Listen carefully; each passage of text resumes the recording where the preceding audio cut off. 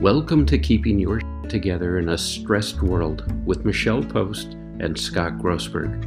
Each week, we explore down and dirty ways to stop awfulizing, catastrophizing, going down the rabbit hole, and moving through all the craziness that is happening right now. We're here to create a community of like-minded people as we give you tips, tricks, and techniques for keeping sane in an unhinged world. And now, here are your hosts, Michelle Post and Scott Grossberg.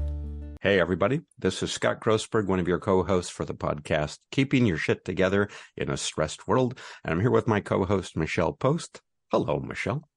Hi, Scott. Hi, everybody. Happy holidays. Happy holidays. We're right in the midst of it all here. Yes. Before we jump into today's topic, I want to share kind of a theme I'm noticing with some clients. And that is that with everything going on in the world, the craziness, right? The world is tilting sideways.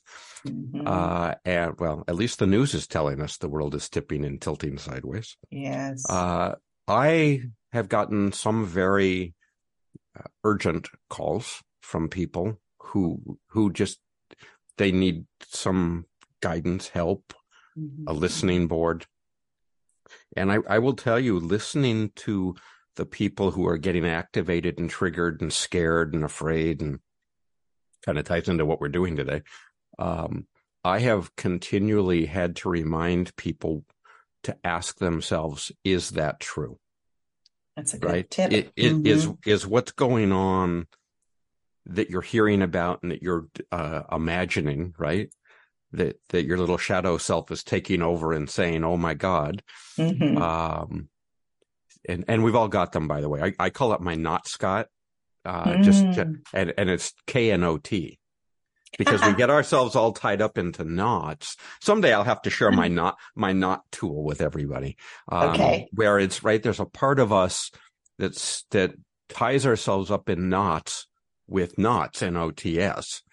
So like, I'm not good enough. I'm not, good looking enough. I'm not wealthy enough. I'm not, you pick the knots. We've all got them. And so what I'm starting to sense is that a lot of people don't feel that they are secure enough in their own homes when they're not even in, let's just take, for example, the conflict in the Middle East, the war in the Middle East, even though they are not physically located there. Yes. And I get a sense, by the way, and I'm certainly not one who is dealing with victim or survivor mentality, where it's like there, but for the grace of God, go I. Yeah. It's not. It's that this is not what I'm dealing with there, but for the grace of God, go I. This is. It's kind of like this weird alchemical brew of compassion, empathy, and downright, this could happen to me.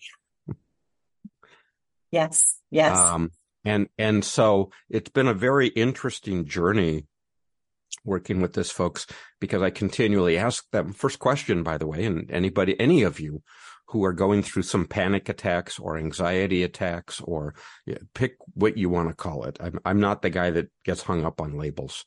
To ask yourself, am I safe? That's the first thing I ask people. It's like, are you physically safe? And the answer is usually, not always, the answer is usually safe. And if you're not physically safe, then that's a whole nother thing to take into account. Right. If you're physically safe, one of the things I've been working with them on is, okay, if you are physically safe and you actually don't have these problems, then is the imagination that's kicking in, the anxiety that's lying to you, right? Is this serving you in any way? Right. And, generally as we unpack this throughout our time together, they come to find out it's just in their imagination. And I pass that on all to you because, yes, I've used an extreme example of war.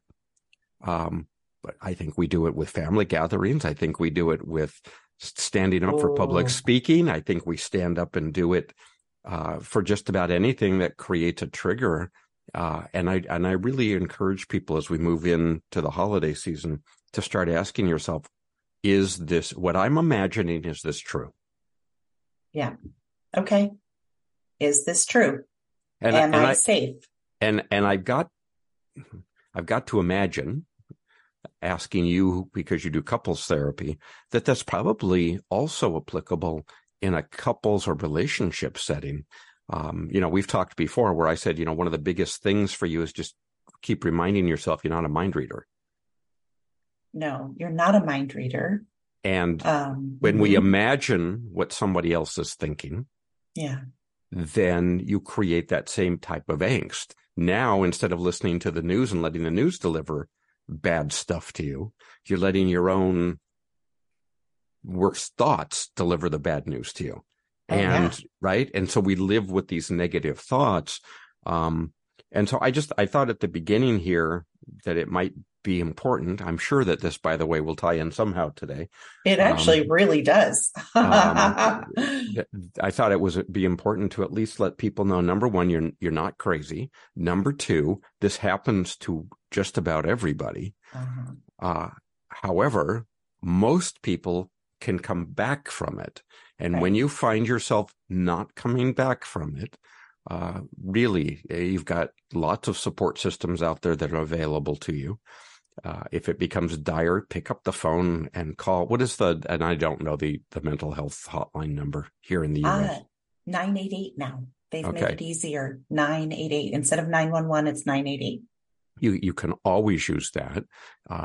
And even if you need a coach through the holidays, God, you know what? There's a niche specialty, right? I'm a holiday coach, a holiday desperation coach. And it's like, find somebody that you can talk to so that you're not chasing the despair or chasing the anxiety, that you're getting ahead of it, kind of like pain, relief, right? You want to get ahead of the pain, not chase it all the time. With that being said, if you do find yourself in the midst of it, there are techniques you can use yourself on your own. And and for me, I find, and with my clients, I find that the biggest one is what I'm thinking true? Right.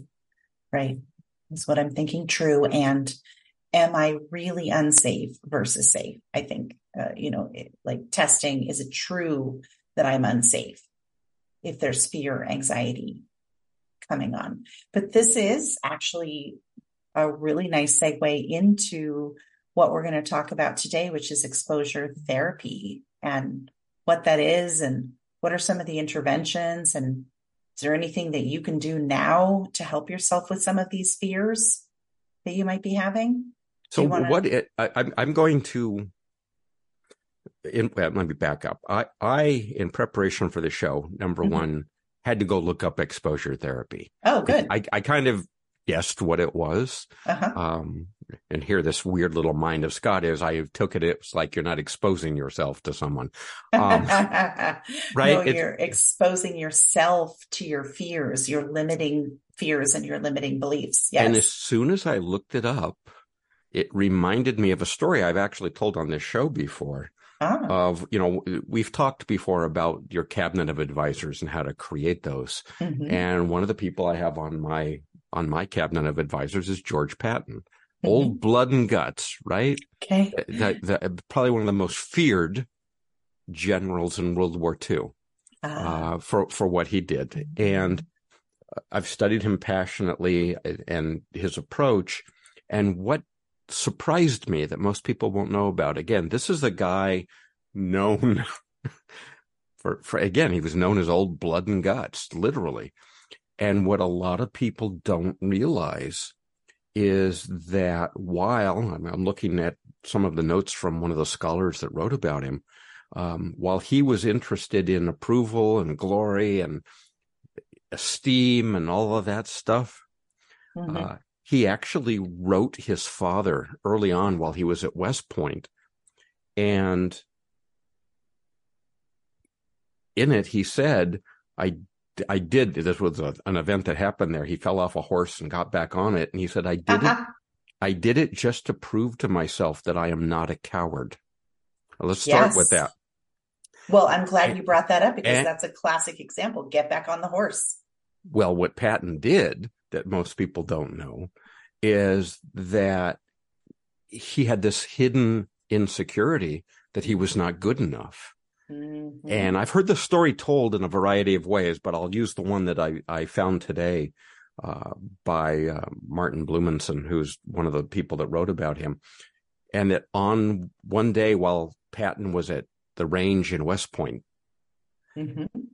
It was his turn to work down in the pits. Now, back then, it was not electronic. You had to go down there and you lowered and raised the targets. Yep. And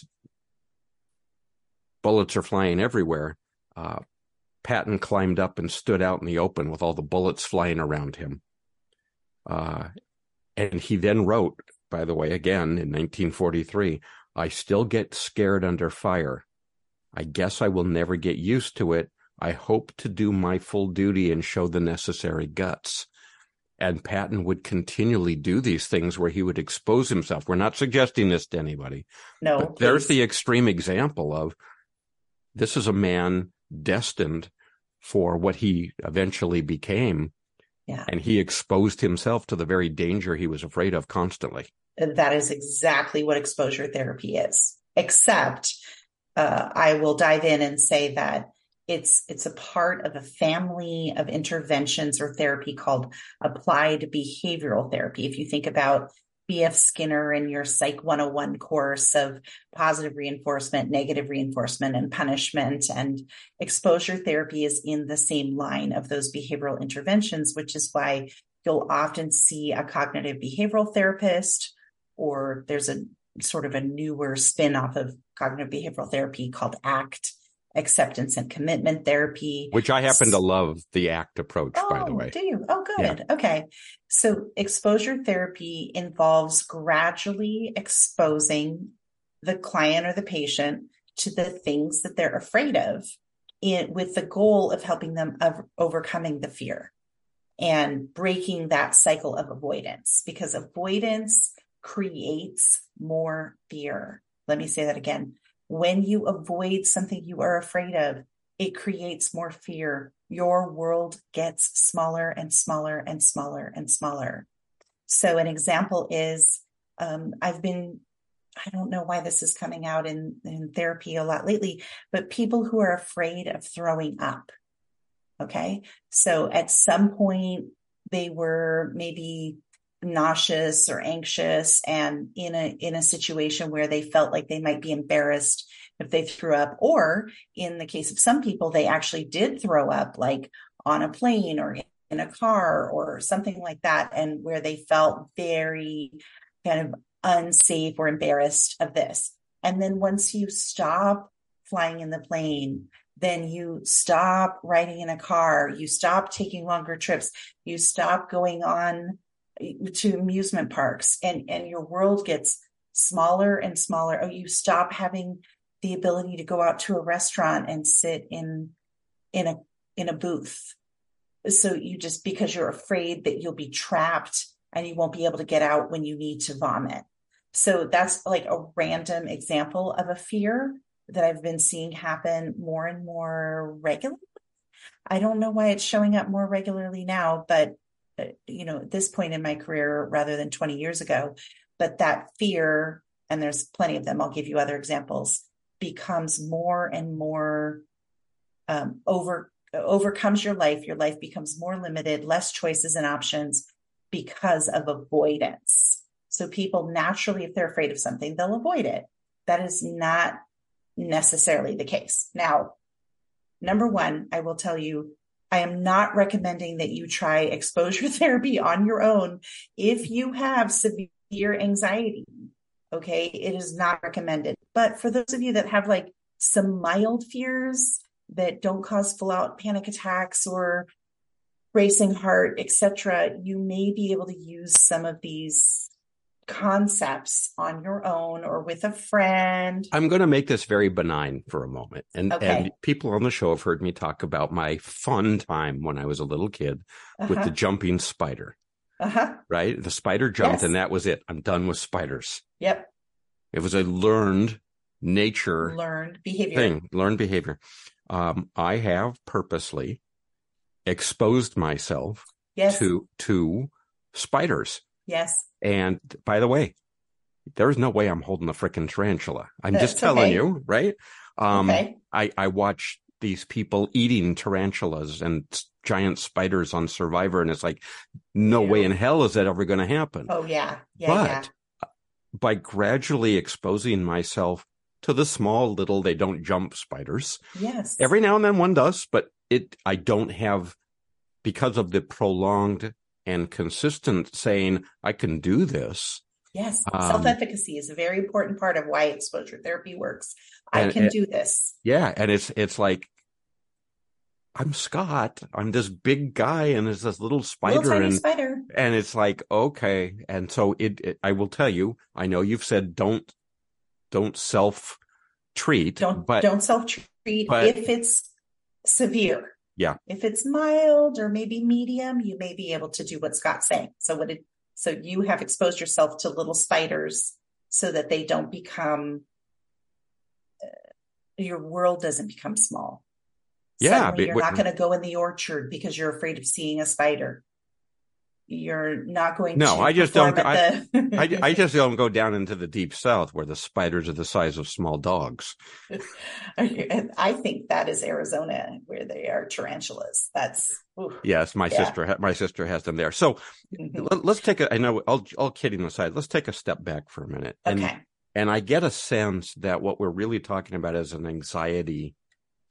Of course. Symptom disorder. There's anxiety with it. There's anxiety. There's a fear. Mm-hmm. And I've always firmly believed that anxiety presents you with a number of lies, and that anxiety can be, not always, but can be a result of an overactive imagination. Yes. And the reason I say that is because I happen to work with a lot of entertainers and a lot of creative folks, and boy, folks, you want to see people with overactive imaginations. Mm-hmm, I could be a poster child for that, because that's how we create, right? Yes. Everything is in our head, and everything is kind of moving around until we decide to manifest it in some solid or physical form. Right. But up until then, anything is possible. And I wonder, not knowing where you wanted to go with today's show, I wonder if, for a lot of people like me, it's the fact that anything is possible, which means everything is possible, which means the worst can happen, the best can happen, and everything in between. Yes. And how that fits in with the exposure therapy concept. If, to put it another way, if we took if we took the suboptimal imagination component out of the anxiety, does that help with this? If we took the which part out of the anxiety? Suboptimal. The I'm going to call it the bad imagination, the imagination that's doomsaying, that's pulling you down and making you dark and twisty. I mean, that's one way. That's a different kind of cognitive behavioral therapy intervention, which would be more like reality testing, disputing the distorted thought, et cetera, but that's not actually exposure therapy. Got it. So with exposure therapy, if you're working with a therapist, they will create a safe environment to expose the person to the things that they fear, like riding on an elevator, going on a plane, exposure to germs. It includes just different kinds of activities or situations or objects that the person may have an anxiety reaction to. So for instance, fear of public speaking, right? So the exposure therapist may have the person prepare a speech that they give in front of a few people, and then they grow the audience over time. This was part of how I learned to cope with my own fear of public speaking. I started to work with smaller groups of people, 2 or 3 people, then 5 people, then 10 people. Then I was able to successfully give a speech in front of 20, 30, 50, 100, 500, eventually 3,000. Was the largest. 3,000 to 5,000, I think, was the largest that I've been exposed to so far. But now every time, a group of 10 people doesn't really make me nervous. Mm-hmm. once you get exposed to the greater and greater concept, it just stops making you nervous. Now, why? Okay, so why does exposure therapy help? Like, what does it matter? Like, how does being exposed to the very thing that you're afraid of actually work? Well, number one, the concept of habituation, right? This psychological learning process that if we flood ourselves with the stimuli of the thing that we're afraid of, and we help ourselves work through the anxiety response to that thing, we basically, the repeated exposure gets us to a place where it's just like you exposing yourself to the spiders. Eventually you're like, well, I've met enough spiders that don't jump and don't kill me. I think I'll be okay. Right. So habituation is important. Then comes extinction. Extinction may or may not be possible. Like for me, I don't think I'll ever have complete extinction of the fear of public speaking. I get nervous almost every time, especially if there's certain circumstances, like I haven't had enough sleep, or the audience size is really large, or I don't feel like I know the material enough. So, extinction may not be the goal, but if you can get to the point where it's realistic and it's not inhibiting your life or your life goals, we're okay. But extinction is this idea that if we withdraw or terminate any positive reinforcer that maintains the behavior, then we won't see it as often. So an example of what is extinction. So let's say you have a child that, I don't know, has been repetitively throwing temper tantrums at the grocery store when you don't give them the sugary cereal off the shelf and buy it for them. Well, every time you buy the sugary cereal, you are positively reinforcing their temper tantrum. And what you have to do is gear yourself up to the point where no matter what, you only reinforce the positive. Like, oh, I see that you were able to calm yourself down, even though I didn't buy the cereal. Or, oh, you're really understanding that mom or dad have an agenda and a list, and we only get the things on our list that we need, or whatever you do to reinforce the child for behaving calmly. Oh, it's so nice to see that you're being polite while we're out in public, and you're positively reinforcing them. And then when the negative behavior shows up, the temper tantrum, you just completely ignore. You don't look at them. You don't hyperreact. You certainly don't hand them a reward of sugar. If you hand them the reward of sugar, the next temper tantrum will be even larger than the last one. So what they're going to try to do is get bigger. So your fears, as you're trying to expose them, will often get bigger before they get smaller. So you want to remember that. Another reason why exposure therapy works is that just emotionally processing your thoughts, feelings, your meaning making of a certain fear, expressing your emotions, allowing yourself to let go of judgment, and using things that calm you help the fear dissipate of the thing that you are avoiding. I want to add something here, because this is an interesting concept that you just brought up, and I've never really thought about how I work with performers, among others, and public speakers in this context. And I think to a person, every one of them has some kind of what we call stage fright. Stage fright. Mm-hmm. But here's the interesting thing. You, Michelle, are very self-aware, got a high level of emotional intelligence, and you understand that. And what I find with people who are not as self-aware yet, or don't have a high level of emotional intelligence yet, is helping them to identify, is it actually fear and anxiety you're feeling versus excitement, by the way, which manifests in exactly the same way. Yes, it feels the same to the body. And sometimes we put the wrong label on things. So, a lot of the time I'm helping people rename because once we name it, it's ours, right? Yes. And when we name it, I'm afraid. Yes. When we name it a phobia, when we name it whatever you want to name it, it takes on a life of its own. Right. When in fact, that's not actually what it is. Right. That's true. Sometimes it's about renaming, reframing, having people shift anxiety into excitement. Other times, just the sheer Mr. Rogers concept of if it's mentionable, it's manageable. If I tell you I have fear, then I can manage my fear. If I hide it, ignore it, pretend it's not there, et cetera, it may grow. So that's why emotional processing works with extinction. You're talking to someone else about what your fears are, so they tend to shrink. Oh, here's an example. When I started going to a lot of new doctors, my heart raced. I got what's called white coat syndrome, where your blood pressure is skyrockets. And I got like super crazy high blood pressure stuff. But then what I did is every time I would go to the doctor, a new doctor or something like that, I would say to them, I have white coat syndrome. Don't worry about it. I'm not normally this high.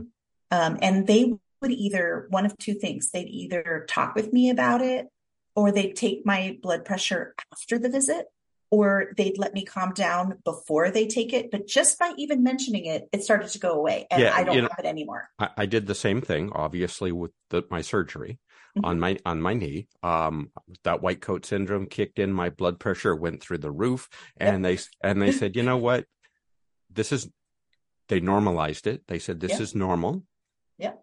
Can you just lay here? We're going to turn the lights off. Can you just lay here for 5 minutes and get your shit together? They didn't say it that way. Just breathe, calm down. But for those of you who have the same issue with dental work, I just changed dentists here. Yes. Right now, come on. I've seen Marathon Man and Little Shop of Horrors. I know what these people do.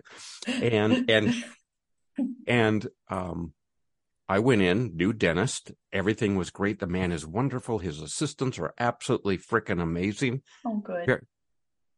Until they said, you've got a crown. There's a problem with it. You got a cavity. We got to take the crown off. And because of where it's positioned, you might need a root canal. Oh my God. Right? OMG. Mm-hmm. And so it was, you got to come back. We'll take the crown off. We'll get you prepped for another one, but we're going to see, because you might have to go and get a root canal in the meantime. Right. The between time. Right. And then sitting in the chair. Right. Before he took the crown off and said, you know what, Scott, this isn't as bad as what we thought it was. And what I saw on the x-ray was exactly what it was. You don't need a root canal. Until that was said, you were scared. I imagined all kinds of stuff. Yes. And it was amazing to me from a physiological level. Of all people, someone who deals in this all the time, even I am subject to just one word of, you don't need to worry anymore. We got this. Yes, exactly. That if it's mentionable, it's manageable. So the fourth and final reason why exposure therapy works is the concept of self-efficacy, that if a person believes in their ability to achieve a goal or complete a task, and their confidence increases, the person's ability to control their behavior, influence their environment, stay motivated, and with exposure therapy, seeing themselves as mastering something, mastering control of their physical and emotional states, facing their fears and coping with them, is a part of the reason why self-efficacy works. So I'll give you another example. I'm a little bit adventurous, but I avoid things that sound like I could die pretty easily statistically. Well, I'm not jumping out of a plane. How about you? No, I'm not. But I did go ziplining. And I will tell you that I was so scared, because in my mind, what if the line, and people do get hurt ziplining, especially if it's unsafe and they don't test it. And, anyway. So my first time ziplining, I was nervous, but I was going to do it. Right. And lo and behold, this is longer than it needs to be, but lo and behold, right before me was a little child going on the zip line who freaked the frig out and started freaking out, crying, etc. So here I was trying to manage my own fear internally, and this child in front of me, like 11 or 12-year-old boy or girl, I can't remember now, but they were so freaking out about how scared this was, that I then started to ramp up. And I was like, soft.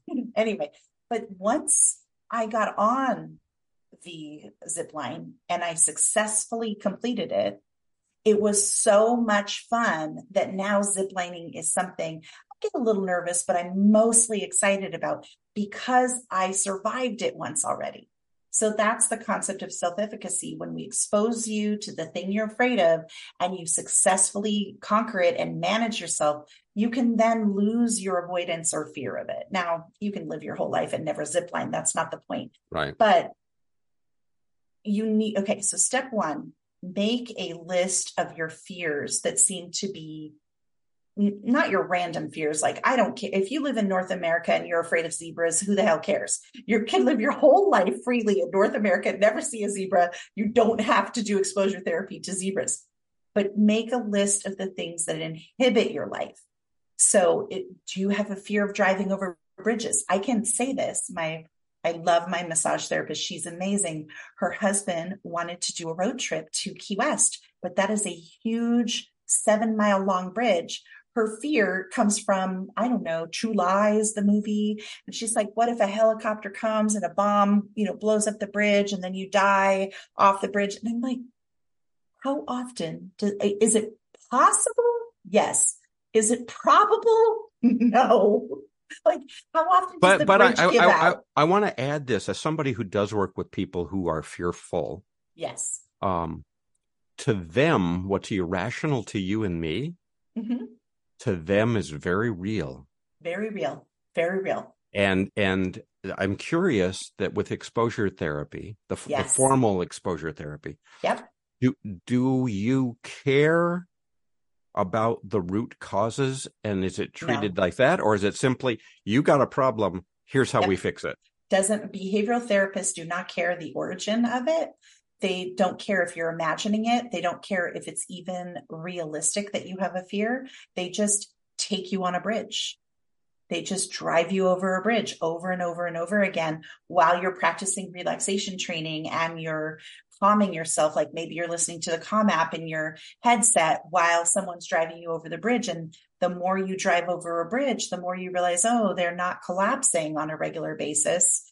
Oh, I can start to allow myself not to have this limiting belief. And maybe my husband and I can go on a vacation to Key West, right? It's a limiting belief.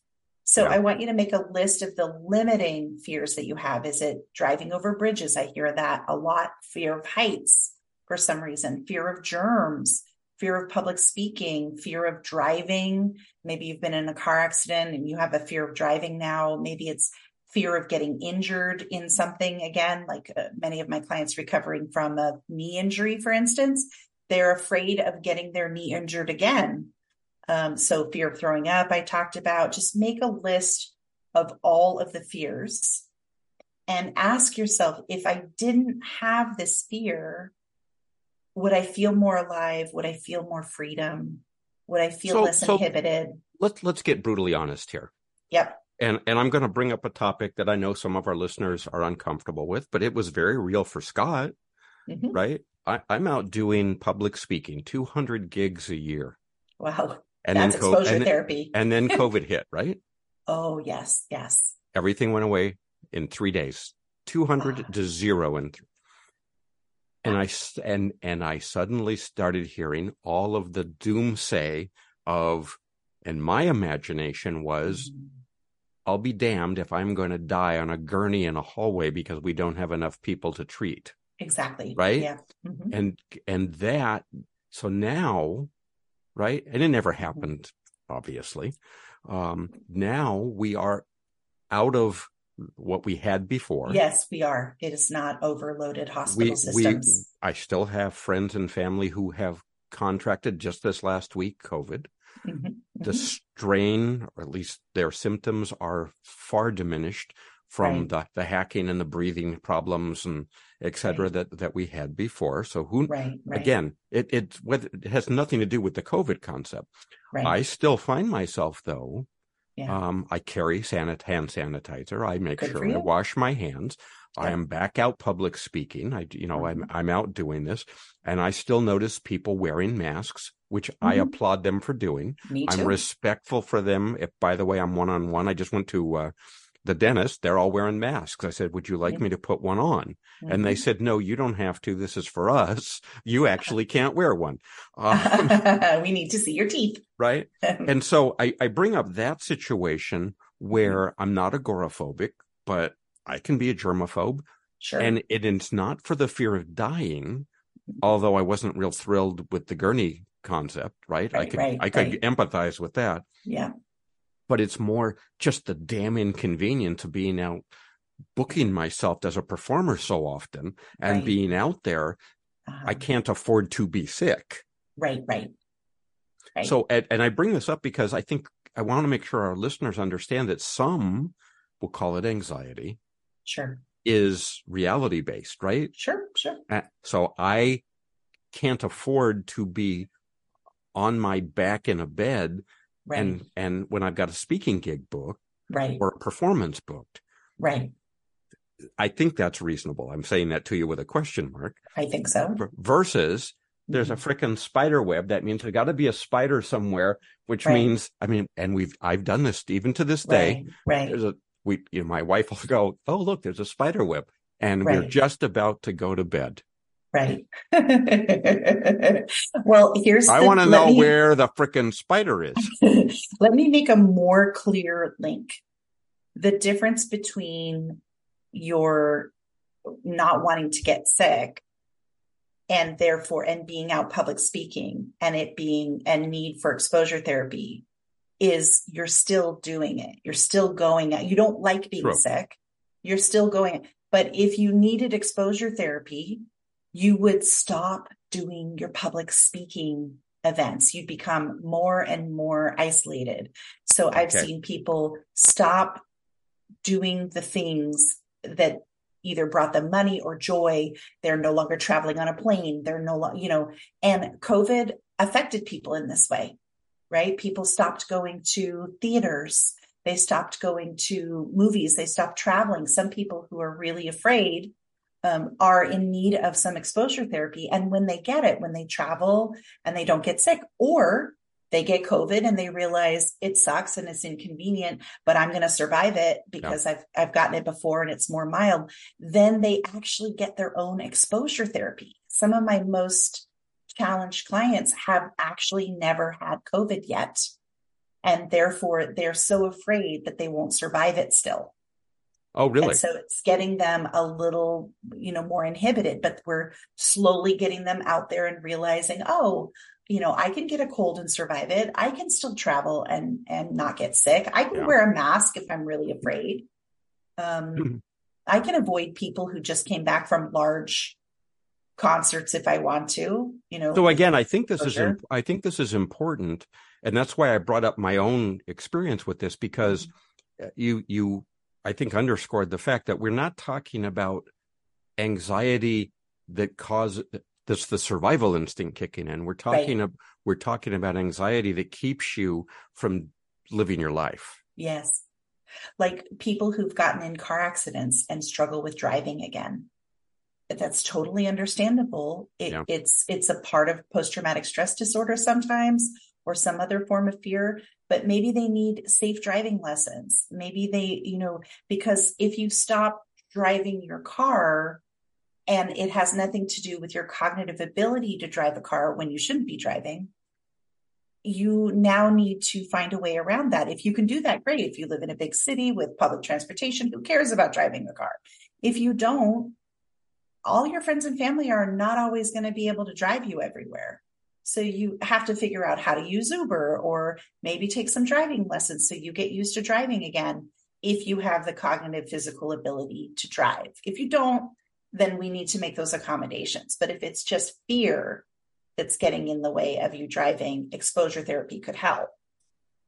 So when I'm going to ask a very big question. I may be stepping in it by asking this to you. Okay.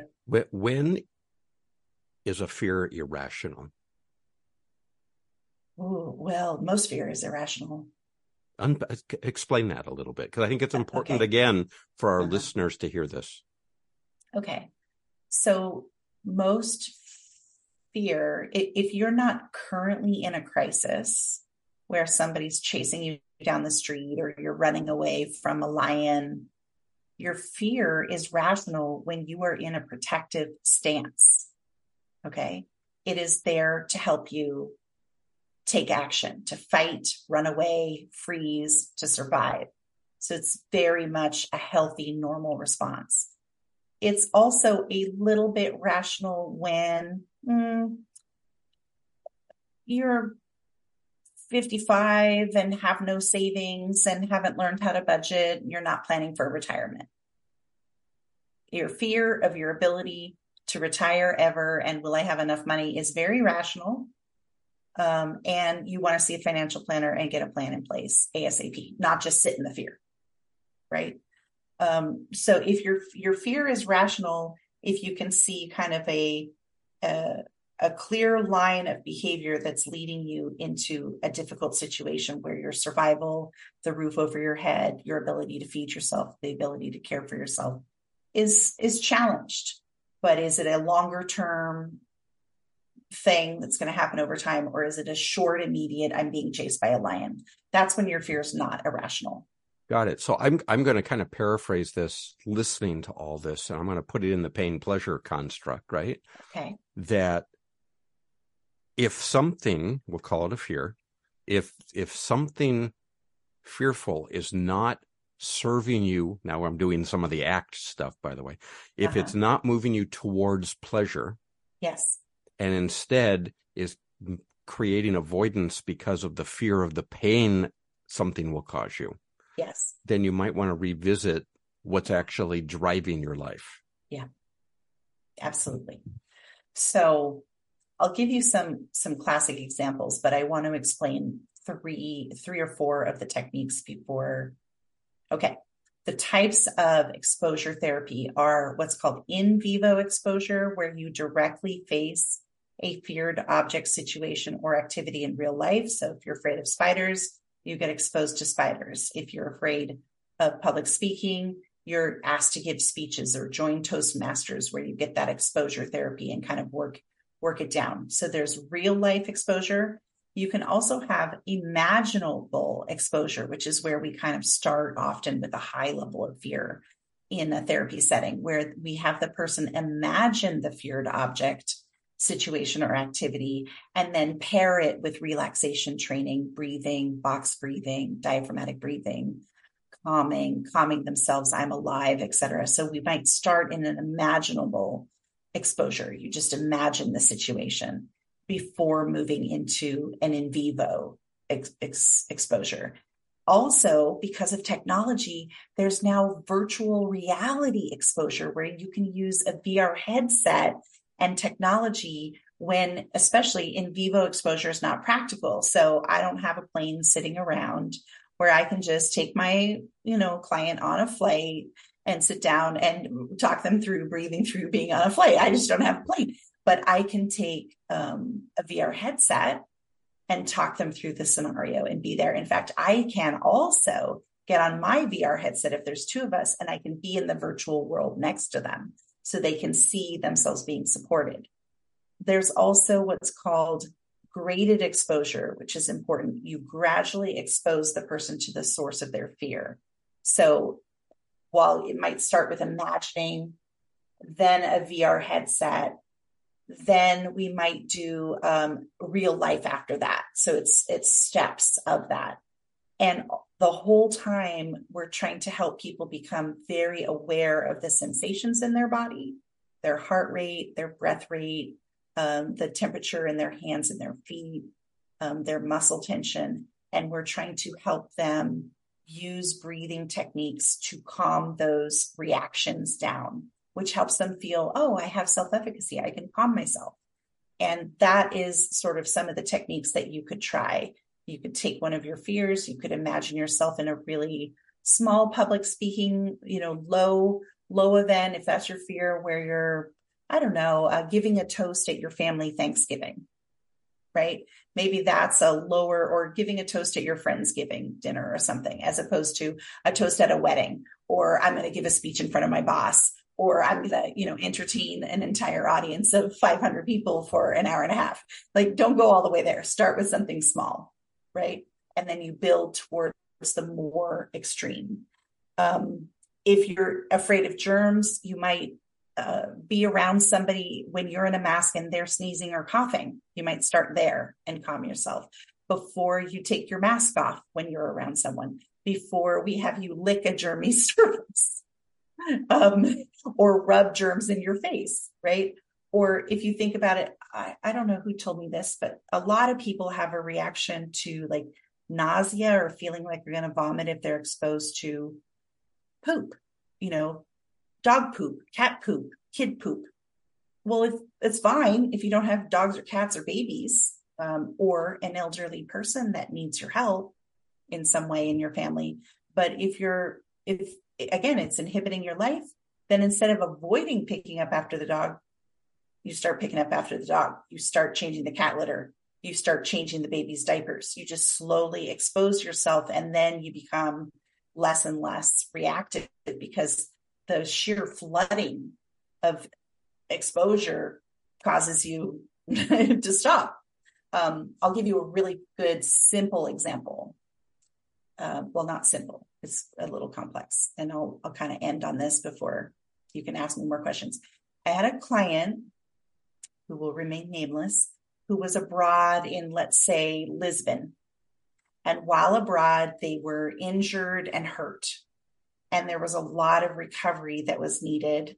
And anytime he heard the city or the country referenced, it activated fear, emotional panic, sadness, and like just a real reactive. And now was back in Southern California. Now, it's impractical for me to go to Lisbon with this person and have a corrective emotional experience. Like, I'm not going to fly to Lisbon. I don't have that kind of dough. We're not going to do that. But what I had the person do was say repetitively the word Lisbon, Lisbon, Lisbon, Lisbon, like 10, 15 times a day, several days in a row. Then we upped it.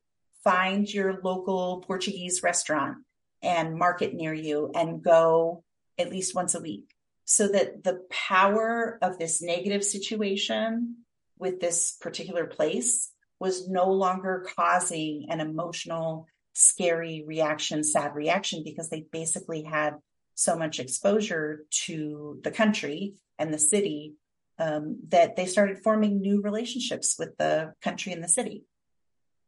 Yeah. So that's an example of exposure therapy. We're at the end of our session, our podcast today, but this is a nice tie-in to what we're going to talk about next week. Oh, good. Which is traveling mindfully and some of the stress-free travel tips that you and I have.